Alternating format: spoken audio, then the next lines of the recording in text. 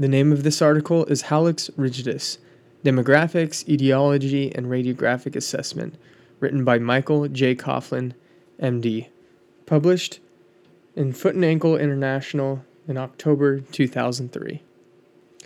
In this article, Dr. Coughlin starts off by explaining the documented findings of hallux valgus, such as symptoms, which is pain with joint motion, soft tissue swelling, and intolerance of shoe wear, physical examination, which involves increased size of the joint, everted gait, and restricted joint motion, and radiographic findings such as osteophyte formation, loose bodies, subchondral sclerosis, and widening/flattening of metatarsal heads. Also joint space narrowing. Coughlin also goes into disputed findings, such as found in Table 2, which involves demographic data, age of onset, could either be adult or adolescent. The presentation could be either unilateral or bilateral, or genderal predilection, such as male and female, physical examination. Do they have pes planus, or are they more normal? Or first ray hypermobility. Is it rigid, or is it more hypermobile? And then, of course, there's many disputed radiographic findings, such as metatarsal articular shape. Is it associated with hallux rigidus? Is it not associated? Is there hallux valgus deformity? Is there first metatarsal length too long, or is it too short? Or is there no association at all? He introduces this article with those documented findings and those disputed findings because that's the purpose of this article, which the author claims is to evaluate the demographics, etiology, and radiographic findings associated with hallux rigidus in patients treated surgically over a 19-year period in his practice. In this article, I'm first just going to cut straight to the conclusion because there are a lot of numbers and measurements and things that he took, but the conclusion is really kind of the meat of this article. After that, Coughlin put together a really nice appendix for information on the exact measurement techniques that he used, which I think would be really good for some of the students out there that aren't familiar with some of the different measurement techniques to evaluate a hallux rigidus deformity. Dr. Coughlin found that hallux rigidus was not associated with elevatus, first ray hypermobility, a long first metatarsal, Achilles or gastrocnemius tendon tightness, abnormal foot posture, symptomatic hallux valgus, adolescent onset, shoe wear, or occupation. I'm going to read those off again. Hallux rigidus was not associated with elevatus, first ray hypermobility, a long first metatarsal, Achilles or gastrocnemius tendon tightness, abnormal foot posture, symptomatic hallux valgus, adolescent onset, shoe wear, or occupation. He, however, found that hallux rigidus was associated with hallux valgus interphalangeus, bilateral involvement in those with familial history, unilateral involvement with those with a history of trauma, and female gender.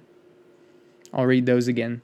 So he found that hallux rigidus was associated with hallux valgus interphalangeus, bilateral involvement in those with a familial history, and unilateral involvement in those with a history of trauma, and female gender. He found that metatarsus adductus was more common in patients with hallux rigidus than in the general population, but a clear correlation was not found. Additionally, a flat or chevron-shaped metatarsophalangeal joint was more common in hallux rigidus patients. I'll read that again as well. Metatarsus adductus was more common in patients with hallux rigidus than in the general population, but a clear correlation was not found. Additionally, a flat or chevron-shaped metatarsophalangeal joint was more common in hallux rigidus patients. Okay, so now into some of the techniques. So first, one of the techniques he used was the Harris mat measurement. He explains here that a midline foot access is drawn from the center of the second toe imprint through the center of the heel imprint, and the distal forefoot and posterior heel are marked on the line. At the midpoint between these two marks, a perpendicular line is drawn medial and lateral to the midline foot axis. 1 centimeter marks are labeled +1, +2, +3 for points medial to the axis, and -1, -2, and -3 for points lateral to the axis. A low arch height stains medial, and a high arch height stains lateral. So lateral are negative values, and the medial are positive values. For staining between incremental marks, the greater value is chosen. Positive values indicate pes planus, and negative values indicate pes cavus. Next, the technique that he uses for first ray mobility measurement. The foot plate and ankle foot orthosis secure the lateral foot and ankle, leaving the first ray free for examination.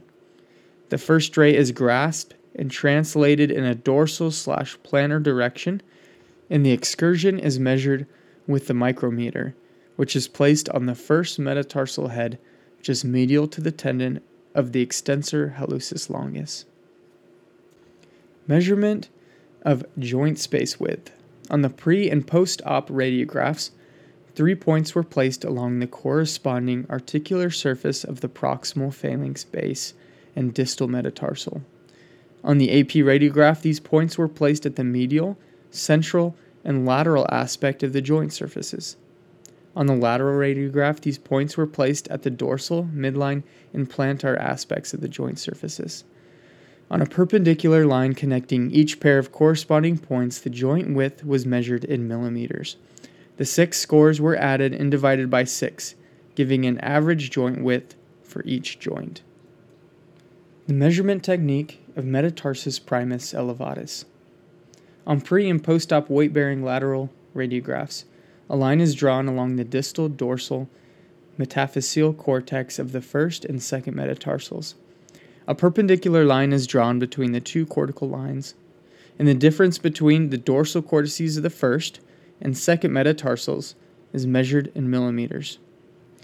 When evaluating the metatarsal adductus angle, on the pre- and post-operative weight-bearing lateral radiographs, the lateral longitudinal axis of the first metatarsal is drawn using mid-diaphyseal reference points. A second line, estimating the plantar surface of the foot, is drawn intersecting reference points on the plantar aspect of the calcaneus and the medial sesamoid. The intersection of these 2 lines forms the first metatarsal declination angle. Once again, this article is called Hallux Rigidus, Demographics, Etiology, and Radiographic Assessment, written by Michael J. Coughlin, MD, published in the Foot and Ankle International in October 2003.